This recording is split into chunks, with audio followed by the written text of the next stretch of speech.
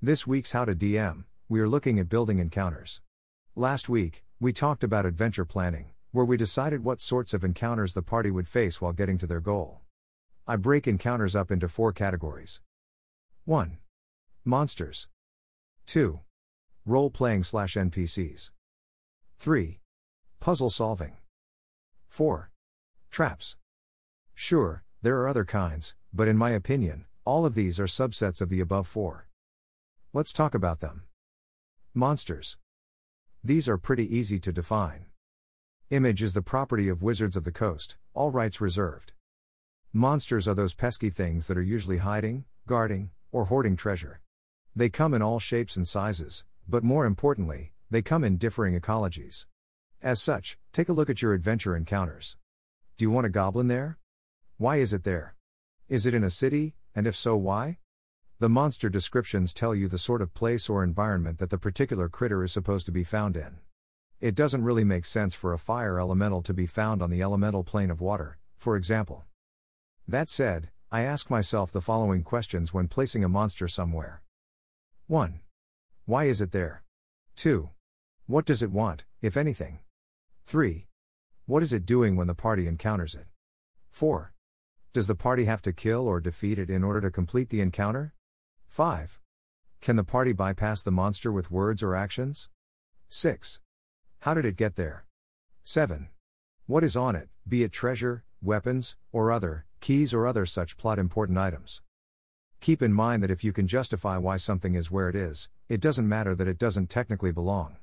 Maybe that's a mystery the party of adventurers is meant to discover, maybe not. Sometimes, the strangest placement of a weird critter can be a memorable encounter. Remember that imp we found in the 7 heavens? Weird, right? Puzzles. These are always fun for the party, sometimes. Of course, I kid, but sometimes, not really.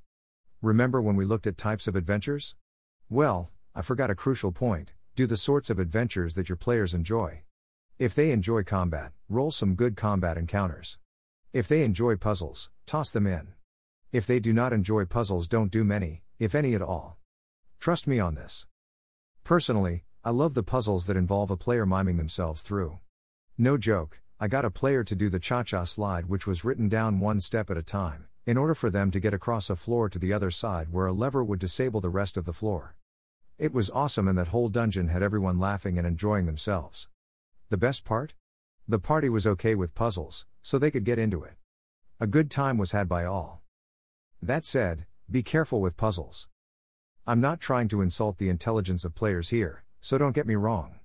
The issue is that, if they've been running combat encounter after combat encounter, sometimes a player is not in the headspace to be able to solve a riddle or work through a puzzle.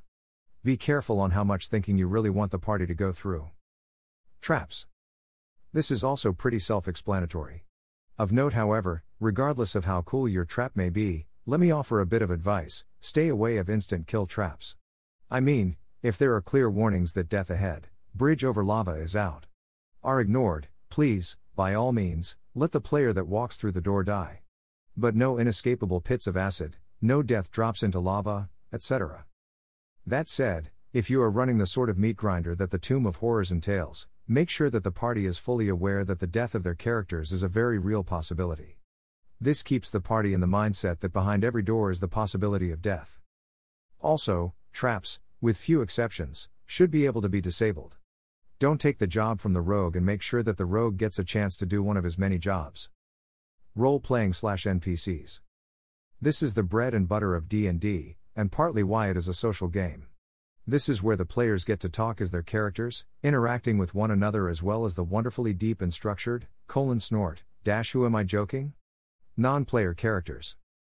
This is where the players get to have their characters get to explore their backgrounds. Wait, what do you mean you were a sailor?